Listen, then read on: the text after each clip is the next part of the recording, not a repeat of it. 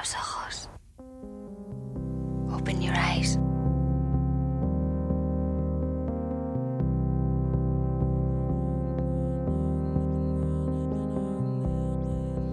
Well, that's what happens when you have me recording at midnight. He's literally in two places at once. Oh, that reminds me of what's that movie that Walk to Remember? Walk to Remember. Oh, I love that movie. We should have done that movie. Oh my God, Brandon! I really tried so hard with this movie. Oh, are you fucking kidding me? Well, let's start. I am ready. You don't know yet.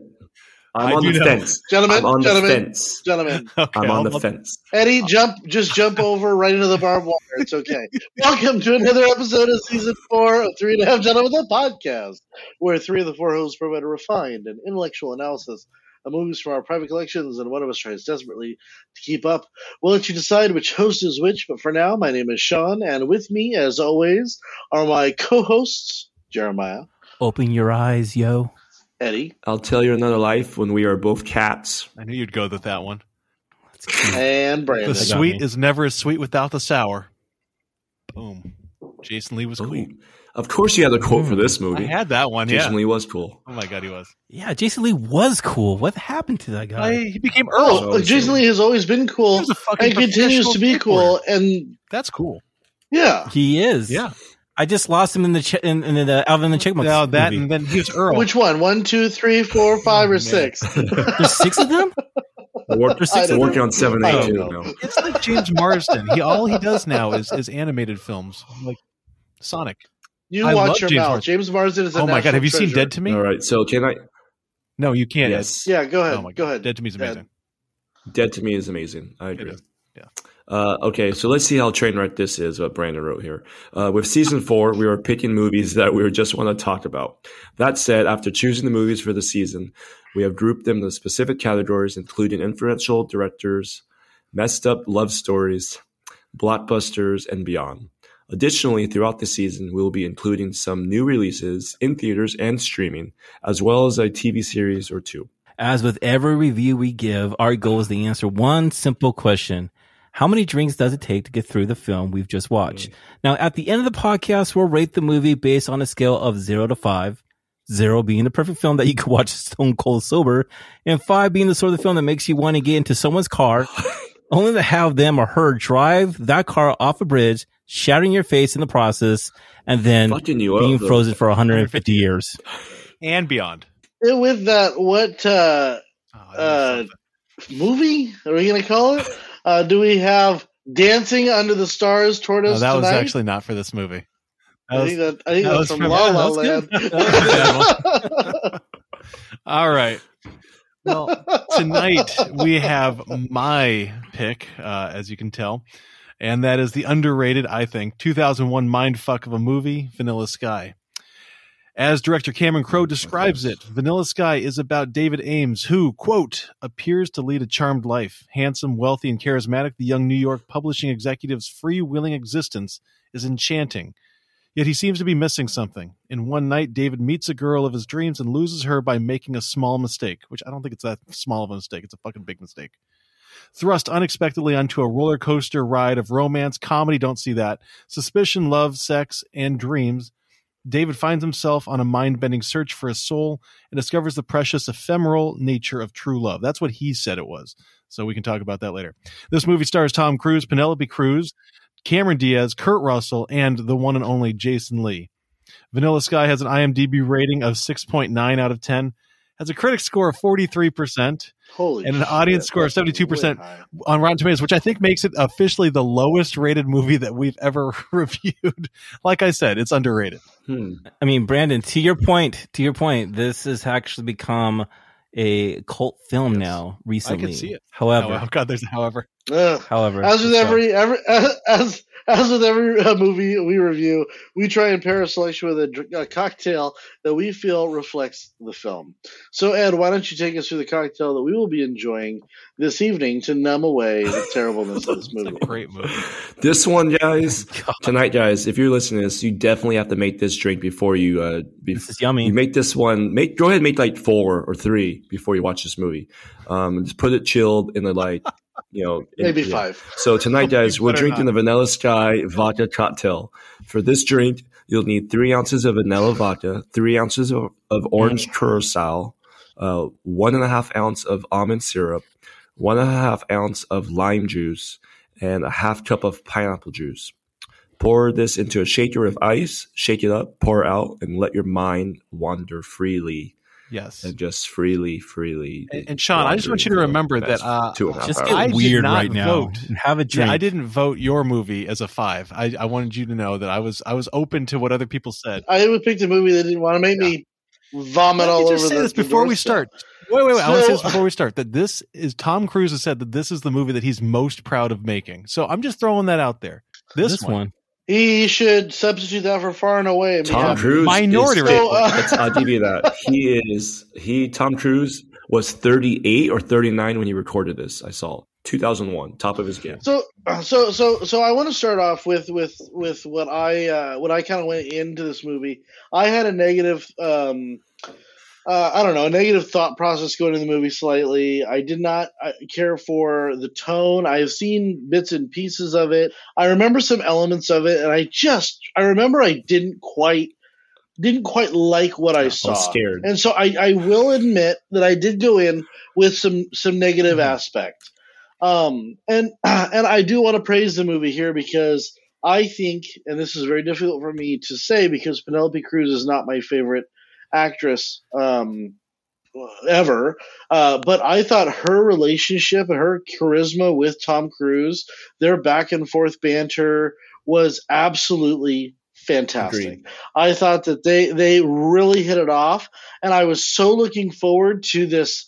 I thought it was going to be this like spiral because he stole his friend's girl, and then the board was after him, kind of like The Game, Michael Douglas and Sean Penn. That's kind of where I thought it was going. And so I will praise Penelope Cruz's performance and Tom Cruise's performance when she goes, let's get some Jackson Cokes. And she's just so damn cute. And I thought that was just a really good tone to set at the beginning of the film. So listen, one of the reasons that I picked this movie is, to me, this is one of the most devastating movies ever. I get the feels hardcore for this one, and I love movies that make me feel, whether it makes me feel like laughing and it just hits me, or as I like to watch, I like the ones that just destroy you a little bit and make you feel sad.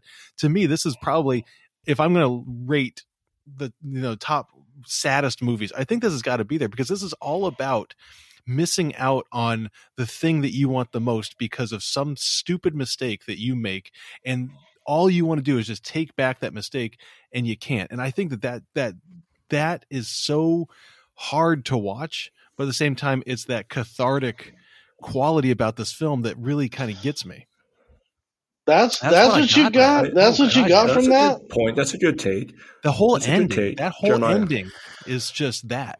Oh, I like the ending. I do like the ending. I'll tell you this much, Brandon. The ending saved this film, and I mean that in a very nice way. I love the fucking ending of this film.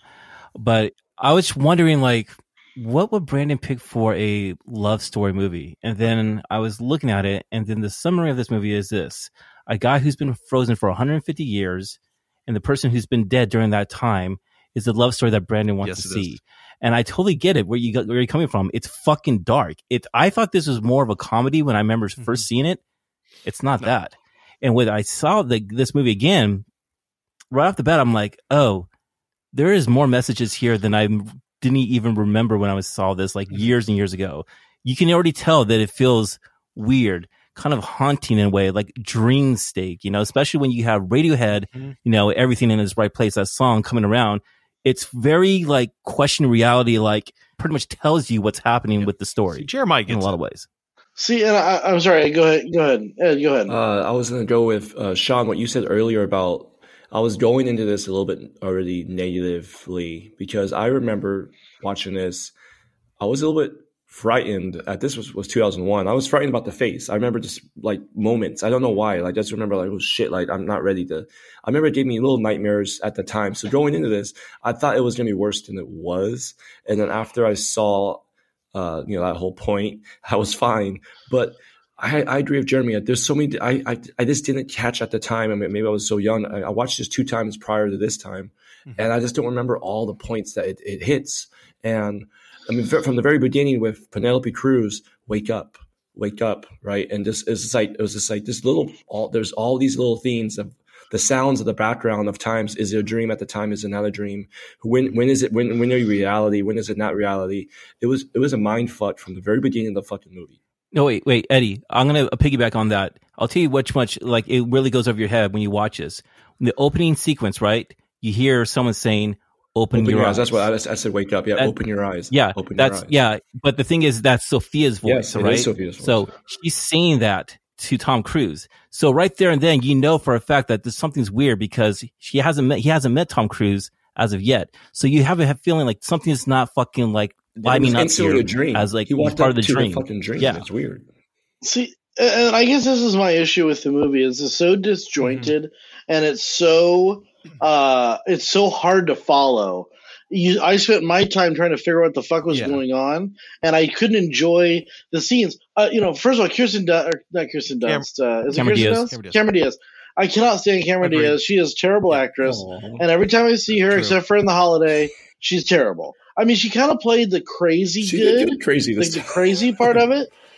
But I mean, I'm just going to take you through my thought process. Okay, so it starts off. Basically, he has this crazy dream where he's alone in New York City. Then he wakes up in bed with her. It was not clear whether she was in bed with him when he actually woke up. I did not get that. Yeah. It's almost like he remade the bed and then she was there. I'm like, okay, so is she a figment of? No, because this is so stupid. Because basically, she is the mistake that ruined a good love story that was really a nice love story, and they fucked it up by. Well, anyway, okay. So you've got Kirsten Dunst, who essentially either wakes up or doesn't wake up. Sorry, Cameron Diaz, which either wakes. Excuse me, Kirsten Dunst. I really do like you. Either wakes up in her bed or not, and then she's like this crazy, clingy, but not so crazy clingy person who wants to be with him and have sex with him, but not necessarily be seen by the party, which makes me wonder whether she's even in existence or in his mind, or is this whole thing a glitch of the fact that he's been frozen and living this dream world? Is she the glitch? Did she even exist in the first place? Was this all about just a story? You were making this movie so much better. And then no, because then you look at the relationship between him and Sophia. It was fucking banal. You had no significant moment that was this catastrophic mistake that he made that ended the love of his life. Tell me this catastrophic the catastrophic problem was the fact that he was so vain. Was so vain. Okay, jumping in the car and giving into her when he said he was going to turn his life around as soon as he leaves Sophia's thing. He gets in her car and gives in. So hold on. Pause. No, but you got to pause because I want to examine that first. So you're telling me that the mistake that he made was getting in a person who may or may not exist car in a glitch of a memory that may or may not have happened. No, because that's what it is, a glitch, because you don't know that. But you don't not know that for a fact. You don't know whether Cameron Diaz's character. Excuse me, did I get that right? Right. So that there is no catastrophic cornerstone of the story. It is just ethos. It's no. I think that you are missing it. So here's what I want to say. And no, this is probably isn't fair for me to say this, but this is a movie that you have to see more than once. And I know that you're not going to see it more than once, and that's fine. That you have to see it more than once in order to catch the timeline. You're right. It's throwing into question perception. You're right. It's throwing into question what's reality, what's dream. In my opinion, that's just my opinion, everything up until the bar scene is in fact real. Now, they make it kind of Cameron Crowe does a brilliant job in, I think, making the beginning of the movie in this totally weird, different vibe. Up until the bar scene? Up until the bar scene where he passes out in the street. The club.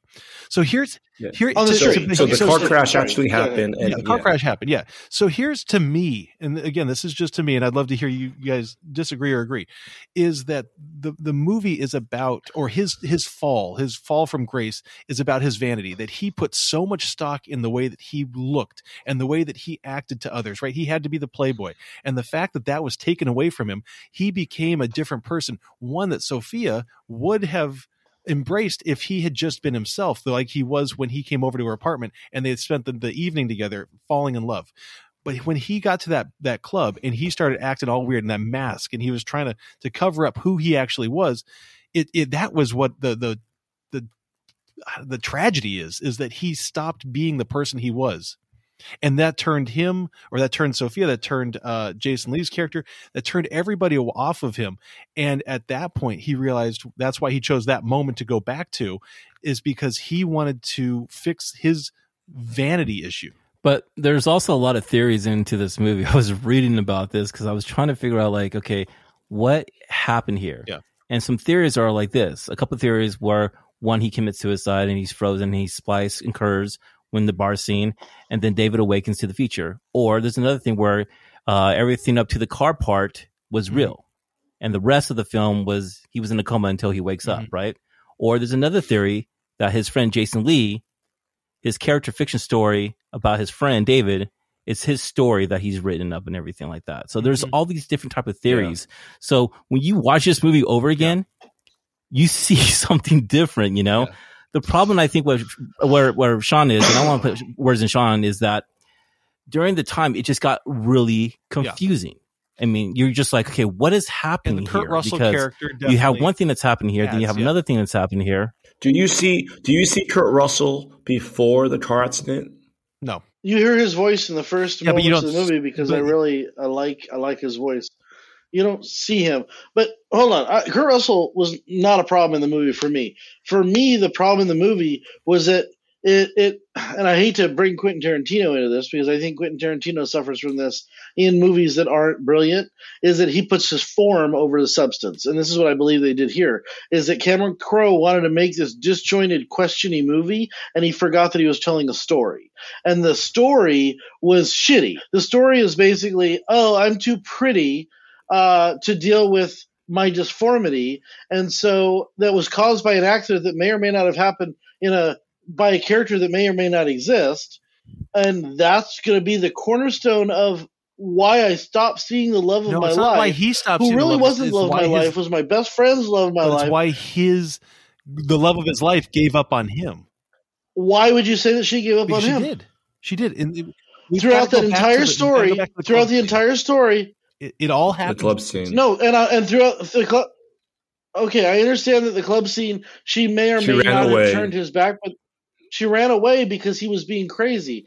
But that doesn't mean that she would have. I mean, the characteristics of Sophia are that she would have always come back, that she would have always shown compassion over not. So what is to say?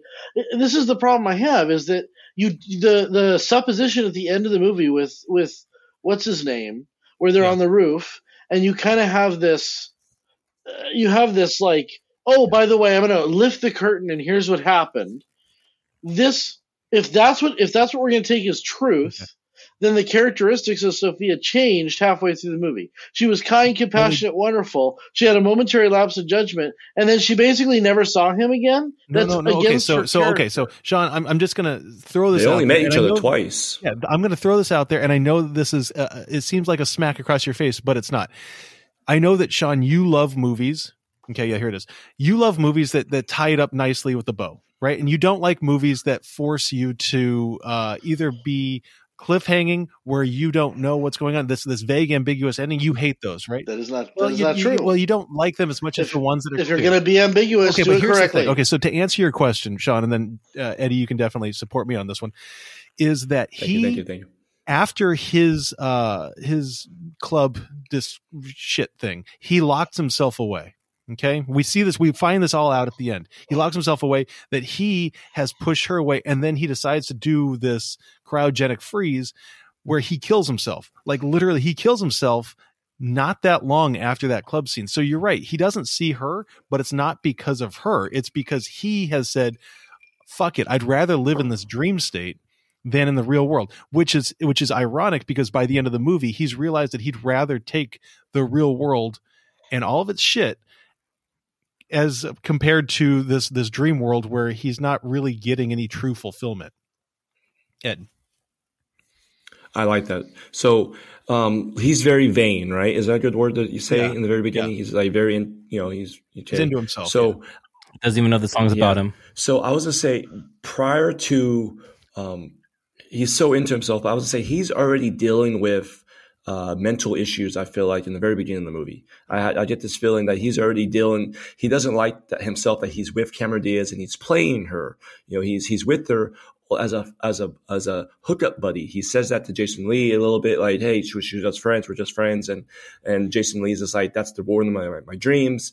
Like he's already made this, but he doesn't like that he's with her. He's only as a hookup. And as soon as he sees Penelope Cruz, he's like, "That's the girl I like."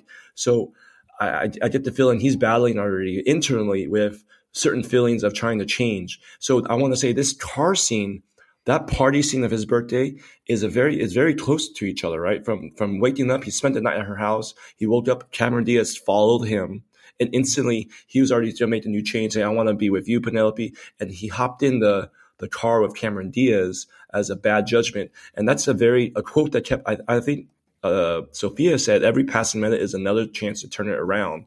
Like there was that little judgment, that little lapse of judgment that it fucked up his life because he went with Cameron Diaz. He could have turned away and just stayed in the car and drove away. But he didn't. He decided to go with Cameron. Exactly. There's guilt over that. Yes. So, but he decided to do this change, acquire, I don't know, this freeze change, but it didn't work because his mind was still dealing with, I don't know, like he was dealing with shit. So when he froze, his mind took over the bad dream. It made it into a bad dream, right? Yeah. So I was going to say, Sophia, you're saying Sophia, she only has met him one time besides, and then the bar scene was 2 times. Yeah. So you're saying that, like, she doesn't know Tom Cruise that well. She liked him and she was hoping, but the next time she saw Tom Cruise after the car accident, he's acting all fucking crazy. So, I mean, like, think about that. Like, she doesn't really know him. Does he like the idea of him? Is that what it is? So here's Is it more the idea of her is what he's thinking that he wants? I don't think it's about her at all. I think it's about his person. Hold on. I don't think it's about her at all. I think that Sophia, the reason Sophia is the same person, essentially, Penelope Cruz and Cameron Diaz. That's in his head. Is because, toward the end of the movie, is because he's supplanting one with the other because it doesn't really matter who the woman is. He is realizing that his vanity was the source of his problem. Now I want to go back to one of the many things I love, and I do love this movie. I don't worry, it's not a 0, but one of the things I love about this movie is that his love for Sophia, his falling in love with Sophia, had absolutely nothing to do. I don't want to say absolutely nothing. Had very little to do with her physical appearance, which is completely flies in the face of everything that he has been, right? He doesn't sleep with her on that night that he spends the whole night with her. He falls in love with her because he falls in love with her, who she is, and the possibilities that she allows for the world to be for him. To me, it is such a beautiful, and Shauna, you said it yourself, right? It's a beautiful possible love story that doesn't come to fruition. And it doesn't come to fruition because of his lapse of judgment, because of his fuck up, because of his mistake. And he goes through almost literally eternity regretting that. Mm-hmm. I guess I just don't see it. I guess I don't see this big fuck up. Like, I guess I see a hope and a chance and fate of him getting into that car. There's no decision that he anguished over, that he made the wrong decision. This wasn't Sophie's choice. He got in a fucking car. But it was right after he said that he was going to change. But that's the big thing. Mm-hmm. But what I'm saying, and he lost Sophia because of it. Yeah, I get all of that. So what I'm saying guilt. is it's not a choice. It's a moment in time. It's a moment that could have gone either way that really had nothing to do with a change in the character. And this is where I was so shocked that Brandon loves this movie, is because the characters, to me, don't evolve. He doesn't really evolve. He wants to throw himself right back into the misery of life only because they can fix his face. And I really believe that. It's only after the guy tells him they can fix his face that he wants to go back into reality. So he hasn't changed. He's just the same vain asshole that he's always been. And if he really wanted Penelope Cruz, if he really wanted Penelope Cruz, he would stay in that dream world and be with her forever. But his mind is really fucked up. Wanted her. His mind is fucked up, and he's still dealing with Julie Giuliani with that whole decision. Like Kurt Russell's character played a big part with like psychoanalyzing his like what you're dealing with in mind. Like you can't get over Julie Giuliani of how you played her. That's why you wanted to put her away because she committed Yeah, suicide in real life. yeah. In real life, that's in his head. Jeremy. I don't Jeremy, see I'll that. give Jeremy. I don't see that. I don't see that part. But what I will say is, if what's his name, Kurt Russell, as a therapist, had spent more time figuring out why his father didn't respect him, and Tom Cruise had this everlasting feeling of never earning anything in his life, that would have been a much more interesting movie to me, because I think that was the source of his vanity. It was this false vanity that he placed on himself, because he Kurt Russell grew is up an with a extension silver of his spoon, mind. and his parents. He's not a real therapist. No, I understand that, but Kurt Russell could have seen the other side. He could have explored a dichotomy. But and a Cruise's change, character and he didn't understand that, and so therefore Kurt Russell couldn't understand that. Exactly, because Tom Cruise's character did not. Jeremiah. There's also a theory that, there's a lot of like biblical reference to this story regarding to David and him selling his soul before he dies, where, the dream like is telling him to stay. We're here. You get to actually be with Sophia. Everything, this dream here is yours. And then he chose to go away from that actually and not sell his soul at the end of it. So especially if you watch it over again, Tilda, what's her name? Tilda Swinton. Yeah. Tilda Swinton. She's actually supposed to be the devil makes sense in the with her. story. So there's a lot of kind of reference to it. I believe this movie was a remake of a Spanish film that came out in 97. It is, and that true? It's almost Okay, it's dialogue for dialogue, basically. So Penelope Cruz was also in this movie, right? It's so interesting, really cool. man. It's not one of my favorite Tom Cruise's movie, but I'll tell you this much. Tom Cruise is like one of the greatest action heroes of all time, but it's hard trying to watch him play. I don't think he's ever been drunk before. Like he's seriously, it's the tough thing to watch when he's trying to act so drunk, dude.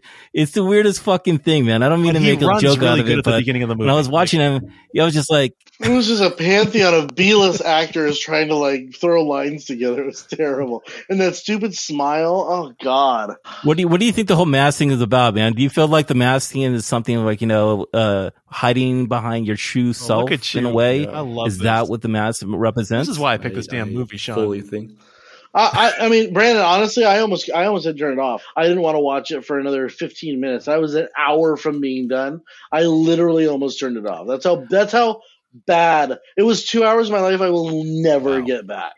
Brandon, but I'll tell you this much, man. This was my first introduction to Sigur Rós, and as well as got into Radiohead. And what's really cool about this, and I was telling you this, is that I fucking love that band all my life. And actually, Hannah got me a surprise birthday last year, tickets to go see Sigur Rós. And I kid you not, badass band. It was like the Catalina wine mixer moment. It was fucking Have you guys ever amazing. listened to them? But I have not. You guys need to listen to their stuff. You've seen so many movies with their music behind me, like different films, but I never knew how much this movie had an impact with me with music, especially with Radiohead and Sigur Rós. It's Cameron Crowe and his ability to put music. Cameron Crowe knows how to pick music in his films. Cameron Crowe, one good thing about Cameron Crowe is he really does know how to pick a score, a soundtrack. For me, Beach Boys stands but out. one of the things that I was blown away with too. One of the things I was blown away with was how 90s it felt. Like how legitimately stuck in like the flip phones. You mean the Y2K moment? Yeah, it felt Y2K. It just felt like it was a time capsule that I opened and I was like, put it back on the shelf. It's not been long enough. So I have a question. It does have that vibe to it. So when he ends his life at the very end, is he waking up from the frozen life, from his coma, or is he actually from his coma, depends or is on who he you starting believe. over again in the lucid dream? No, I think that he's waking up. I think because we hear the nurse's voice, or what we can assume to be the nurse or the life extension nurse person, telling him to open his eyes. He's finally getting a chance to live in the real world, which is 150 years later. So I mean, in a lot of ways, it's Rip Van Winkle. So Penelope's already dead. Oh yeah, she's been dead. Penelope's already dead, right? Sophia's already 20 years. So we're currently in the year 2151. Yes, is that correct? That is right. This is basically the movie where it starts. But so let me ask you something. So does that mean that is Penelope at the end of this movie? Is she there? Figment of his imagination. Because it's her voice. Well, no, it's a different voice. So was this all just a dream? It's actually a prequel. It's actually a prequel to War of the Worlds. He wakes up, and then all of a sudden he finds out that the Earth is So this, I'm gonna say, this is why he chose the 150 to go, frozen, because in his mind he thought, okay, I could have Sophia in my mind, and I could have my face trippy fits. I should have it all. This guy is a playboy millionaire, and he this is the first time he can't have what he wants, billionaire. So of course he's hitting rock bottom, right? And even in his fucking fake dream, it tears up, right? He can't, it doesn't hold, can't hold it down. So does he change? Is my question. Does he change? I think that you can look at it conscience from both ways. You can say that he remains being a vain guy because he wakes up. Does he Sean, change? you're going to say no because he retains that vanity because he only wakes up because he can get his face fixed. Except I don't think that's the case. I see where you're coming from. I really do. But for me, and this is just my reading, is that he has realized that kind of going back to that stupid line that I said at the beginning that Jason Lee's character says, right? The sweet is never as sweet without the sour. He's realized what loving and losing love is like. And he realizes that he wants to try something that's real, something that isn't imaginary, something that isn't plastic. I mean, if we're going to call it like that he wants to try his best. Right. And by doing that, he's actually fulfilling the promise that he made to Sophia at her apartment, which is to try to be himself, try to be who he is supposed to be. And I think that that's a beautiful way to look at the end of the movie, that he is waking up from his vain self into this world. And yeah, he's going to get his face fixed. Of course he is. But it doesn't mean that makes him still vain. It means that he has a chance to become the person he was always meant to be. Jeremiah. Because now he knows the sour, which allows him to appreciate the sweet. Is that what you're pretty much saying? Yeah. Yeah. So Eddie, you're asking about the mask and what the symbolism of the mask was. I would argue that the mask was his inauthentic self, his fake self, and removing the mask and going into the world with his true face, even though it was, probably going to be fixed, was his symbolic transformation into a quote unquote ready to take on society, which to me is ruined by the fact that he fucking committed suicide.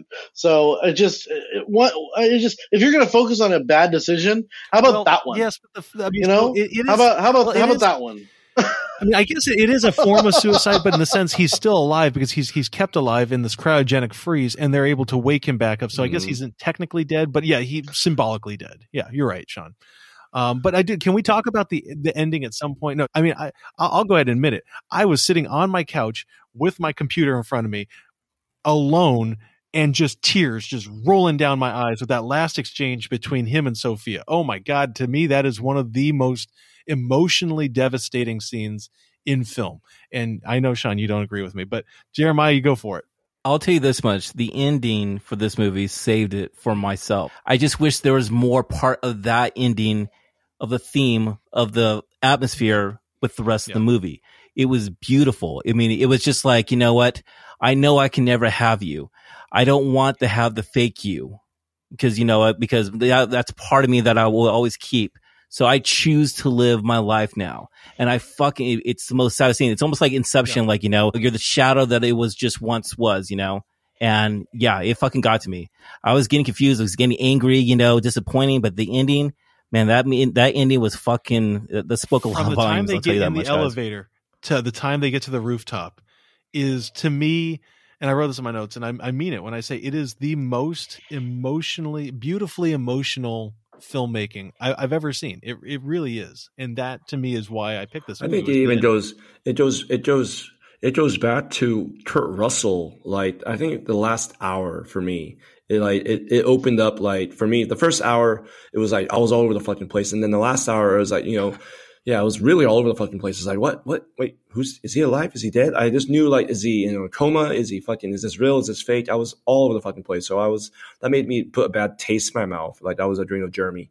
And even Sean, like, it was just like, pick a fucking lane and just go with it. Like, it was really confusing. But then the last hour, like, Kurt Russell, like, was able to open up his eyes in his own conscious of like what happened, like, tell me exactly what happened. And then overall, he saw the video in the jail cell, and he was pounding on the window to come back in, and there was this life at, you know, the LE life, you know, I don't know, cryogenic, and then it just like from there was just like a roller coaster of events, and then he got into this building, and he's like, I've been here before.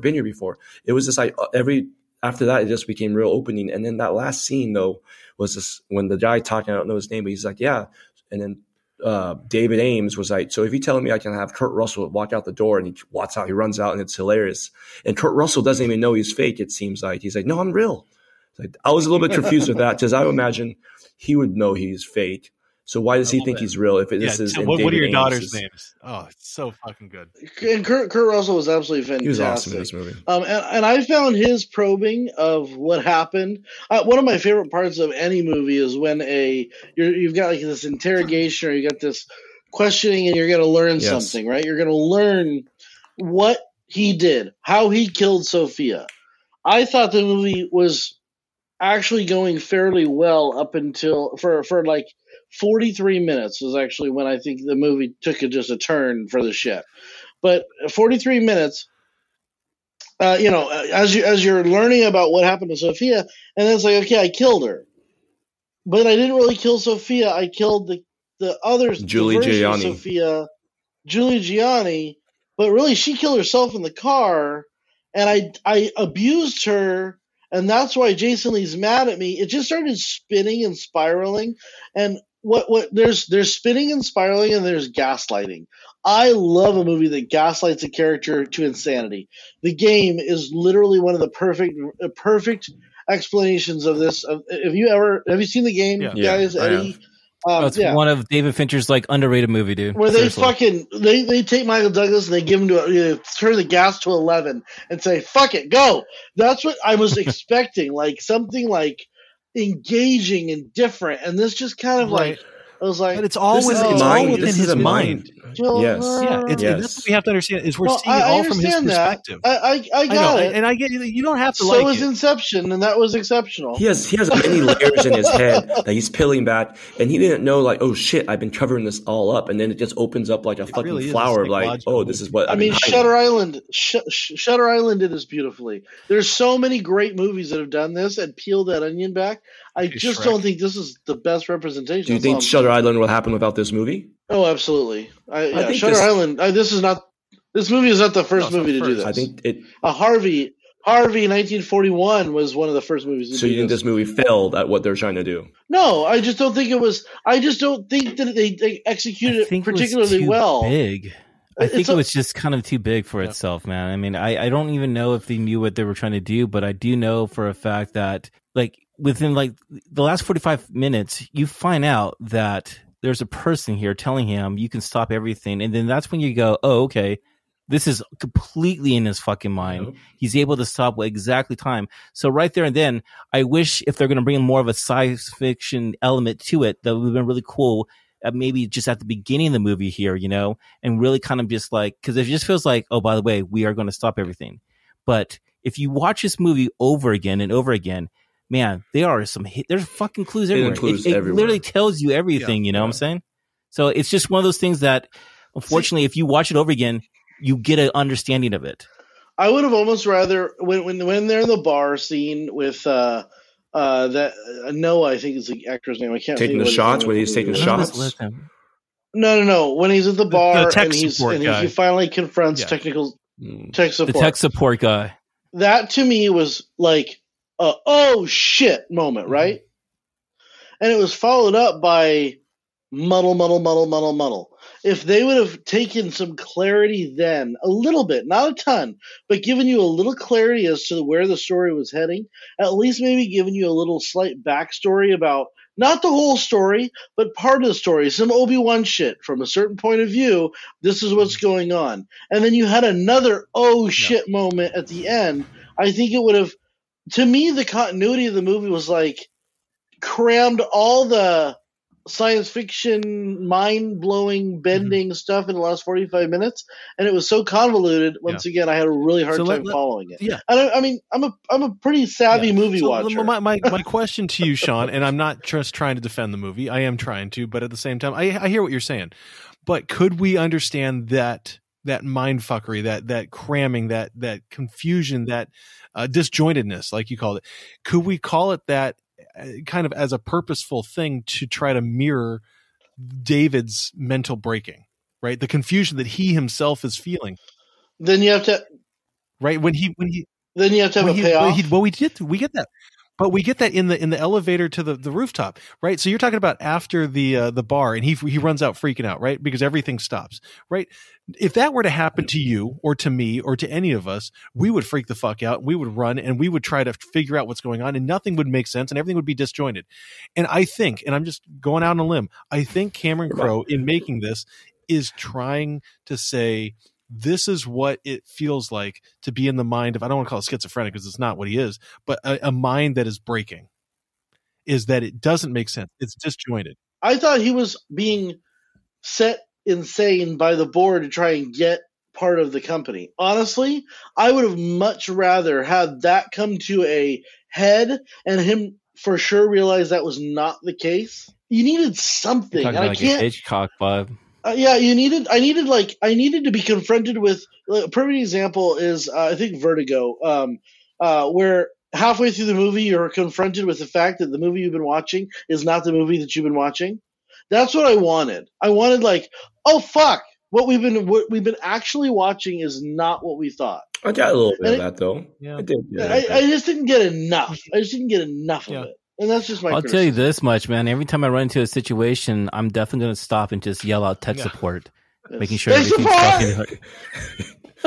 It makes you think, though. This sometimes you ever get in that feeling of like, time out, tech support. This world is fucked up right now. What the fuck? Have you ever had a dream that you felt like it was so fucking real? Yes. Like at times it's like you wake up like, holy shit, like that felt real.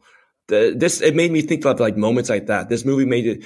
It was just like you're conscious, and then you see that happen in real life. Like I fucking just dreamed this. I fucking dreamed this whole fucking scenario happened, and it fucks with your mind a little bit. Like, did I make this up in my mind? It made you think about those moments. I don't know if you've ever done this, but I have this thought all the time that like literally my whole life has been a dream. I'm going to wake up and I'm 5 years old in kindergarten. Like, have you ever had that thought? Like, oh shit, this whole thing is just not Matrix style, but like literally this is just a dream, and I'm going to wake up and I'm going to see what I could have. Like, to me, that is the vibe that I get from this movie. And it's one that I don't know, at least I've had lots of times that thought of like, oh man, maybe this is all just a dream, right? That whole simulator. Yeah, simulation theory, right? Yep. So I don't know. Have you heard about that 2012 theory? That we actually all died in 2012? We all died in 2012, but our like subconscious mind that we've actually lived out to 100 years and shit like that. But technically, we're all really gone. Wouldn't you think that we'd have a happier dream subconscious? I've seen a bunch of videos of like I've seen a bunch of movies of like glitches and shows of glitches. We need to reach out and say tech support to tech support, man. Fucking tech for the world. Jesus. I didn't want to have an 8 to 5 job, please. Tech support. Yeah. Shit.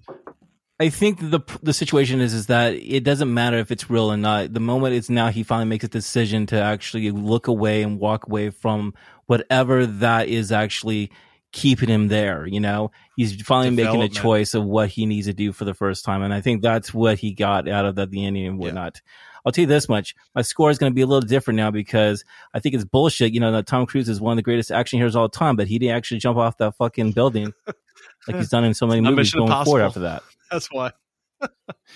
Oh shit! I really like what Jared says. I think the movie. So I don't think he woke up from a coma. I think it is exactly what you saw. That's how I took the movie away from it. So I think that he, to me, it's. I read it at face value.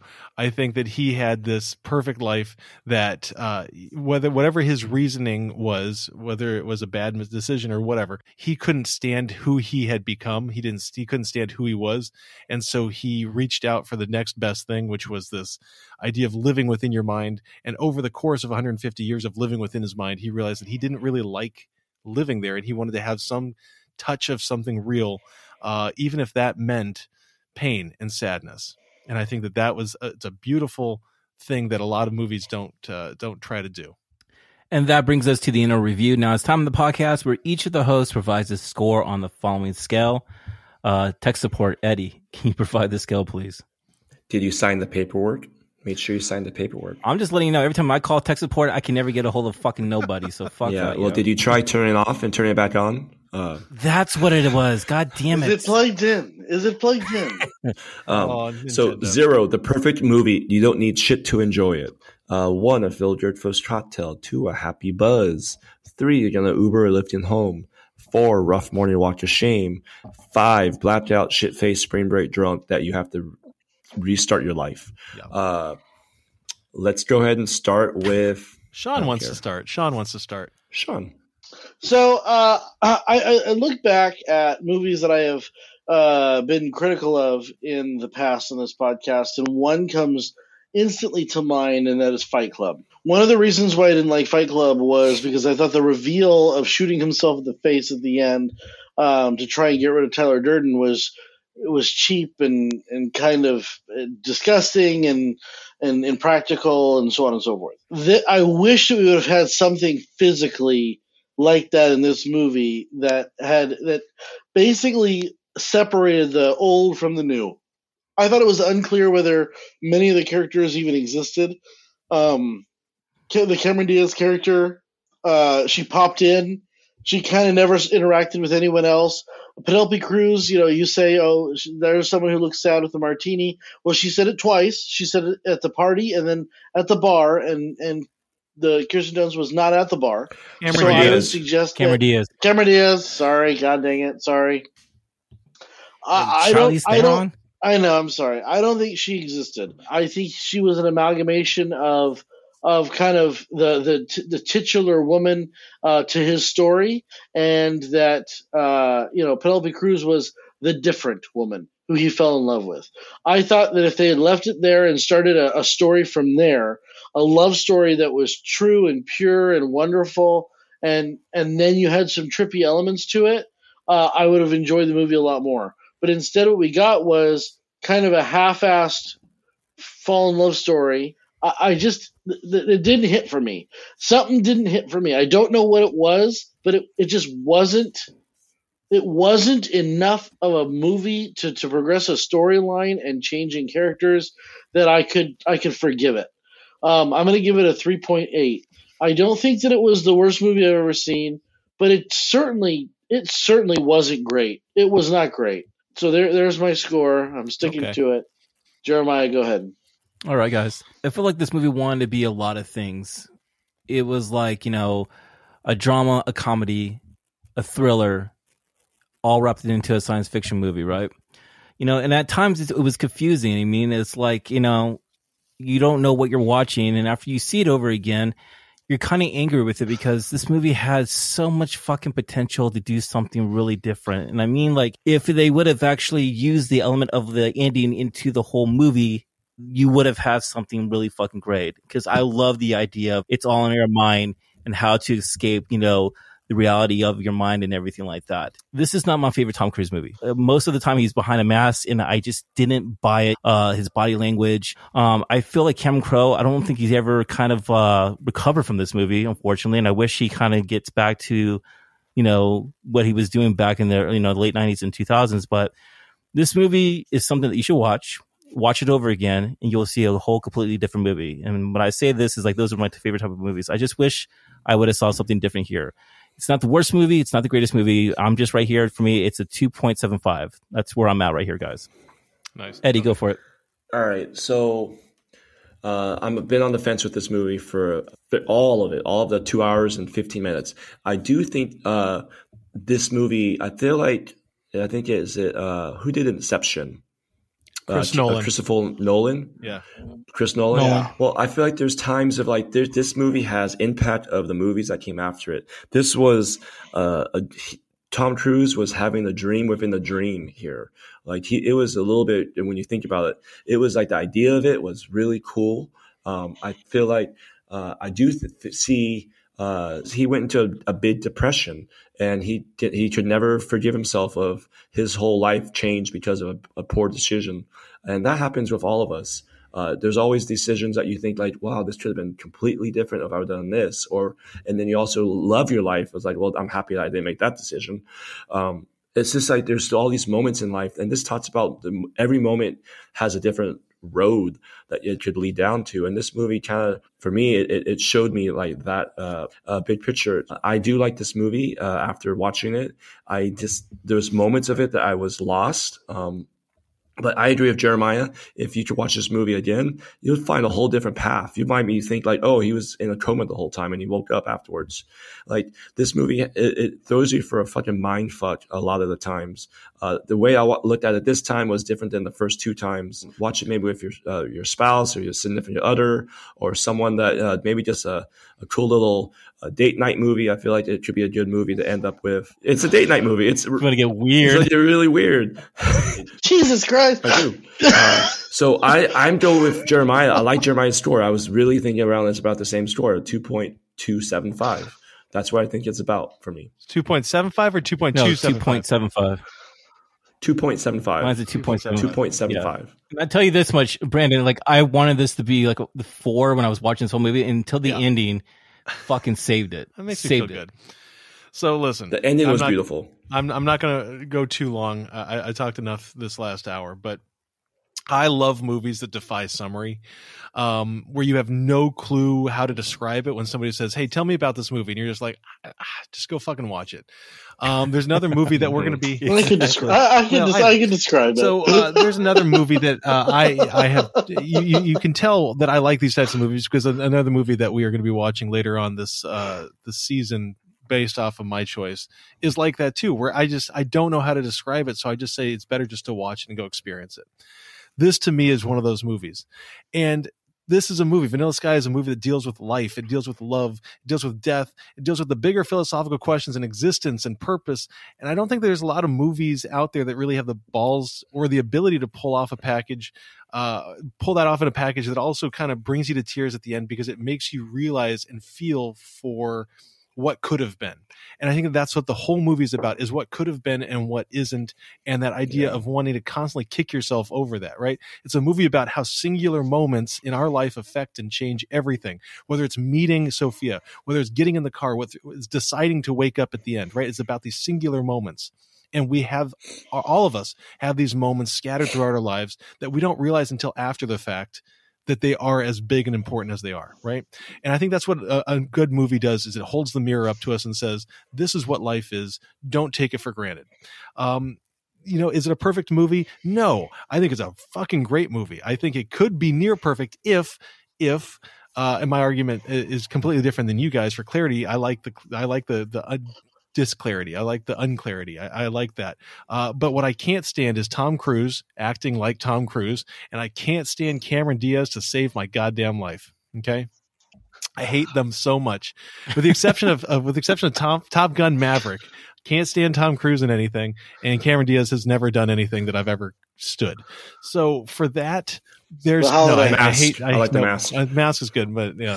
So those are two actors that to me ruin this movie. So that is a 1 drink and a 2 drinks. So I'm sticking with 2 drinks because of 2 bad actors in a movie that could be absolutely beautiful. Wait, what actors? The main actor, Tom Cruise? Yes, you don't like the movie? That's and Kirsten Dunst wannabe. I love Kirsten Dunst too. So. I know. So I'm going to go with the 2. Before we get to wrap it up, yeah, Brandon, if you would do this movie over again, what actor would you actually play the lead Christian for Bale. David? Absolutely. Fuck yeah.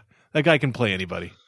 Oh, so okay, that was easy. Can I just say this? If we're making this movie, this wonderful, poignant movie, over again about finding and making decisions and changing your life and having that hard decision, I would just make La La Land and enjoy it. So I'm just going to go ahead and say that. That's a good call.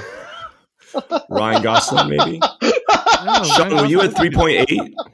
Yeah. Okay, just making sure. No, Sean's pissed now. He sees that overall score and he's like, "That's way higher than I wanted it to be." No, it's really not. When we combine the scores and divide by 4, and what does Vanilla Sky get an average rating of? It gives us a 5. My fault. Hold on. A 2.827. A 2.825. A 2.825. Is that right, Brandon? Is that that is. And that's on. I think that's the first time we've ever had a 2.825. All right, Jeremiah, where does that put us on the list of movies that we've reviewed? That's a good score. Brandon's right. This is the first score. Who the hell goes with a 3.8, so Sean? This is someone who didn't want to hurt your feelings with a 4, Brandon. This is actually ranked number 41 on our Oh, list. shit. Well, what is it? What is it above? Like, what is it better than? What's better Big than Lebowski. what's better? What's worse? So Vanilla is better than 300. Absolutely. V for Vendetta, The Ring, To All the Boys I Loved Before, This Is 40, and Armageddon, Halloween, Oh my God. Point Break. Okay. Oh, Point Break. We haven't heard that one in a while. What's Wow. What's I above, do think V for what's Vendetta is better a than fucking this? Yeah. great movie. Why do we go Armageddon, V for Point Vendetta Break, so low? Armageddon and Point Break are vastly better. Because we're Armageddon is a hardcore. terrible movie. So what's better? Armageddon's horrible. What's better than? Okay, so what's better is Clueless, Scream, Pitch Perfect, Terminator, Rocky, Moulin Rouge. All right. No, this is better than some of those. Just throwing that out there. Nah. Nah. I like where it's at. I personally think it's a good spot. All right, Or if it you should be. enjoyed our review or a fan of the Yeah. podcast, we ask you please subscribe wherever you're listening and leave us a 5-star review on iTunes. You could also find us on Instagram at @the.gentlemanpodcast. The dot means a lot. You can visit our website, thegentlemanpodcast.com. And if you want to reach out to us, you can do so by email at hosts with an SHOSTS at thegentlemanpodcast.com. Jeremiah, what do we have on tap for the next? What do we got Ooh. going for? Well, no, we month have of one February more here? romance. We've got our favorite bad romance. We only have one more bad romance, and it's going to be my romance film. Oh. We're wrapping it up, huh? We're wrapping it up. We're still kind of on the fence, you know. I'm not going to tell you folks yet, but you'll find out very soon. I promise you that. Is it? I would really like you to do. I know I'm not going to give it away, but just as this is a movie he's been teetering on since season 1. It's one of his favorite movies. You need to do it. Pull the damn trigger. Have a little gush, but let's go. Do it. Pull the Pull the trigger. trigger. The Crow? Let's watch the movie. The Princess Bride. No, That's just no. not a bit. Clue? Actually, Anyway. no, it's going to be When Harry Met Yes. Sally. Yeah. you know, Oh, there's commitment. look at me. Commitment. I love it. It's not all about scary horror films in my fucking collection. Mindbenders. Close enough. Like sometime Close rom-coms. Now, here's what's really going to be disappointing is if I have to go pay for this movie, then I'm going to be very disappointed. Well, if we have to pay for this movie, we're going to change the movie, folks. Okay, because we're all about like what's on streaming right now. And thank you all for listening, and I hope you're enjoying The Last of Us, which we should be wrapping up here in a couple of weeks, and we'll catch you next time we are on. Hey, by the way, folks, listeners, during this time when we're recording this episode, we have a birthday boy do. on the podcast. Happy birthday, Sean. Sean. Thank you. Sean, were you Thank you. 39? 40? No, I'm 37. Thank you very Yeah, much. close enough. No, dude, he's 32. He's been 32 for he 108 years old, man. Bradley. I Bradley wish that I Cooper was here. Benjamin Button doing the backwards. Oh man. All right. Thank Clink, you guys, and cheers, and we'll see you next week. Thanks. Cheers, gentlemen. You Break know it. what? That was a really good one. That was good.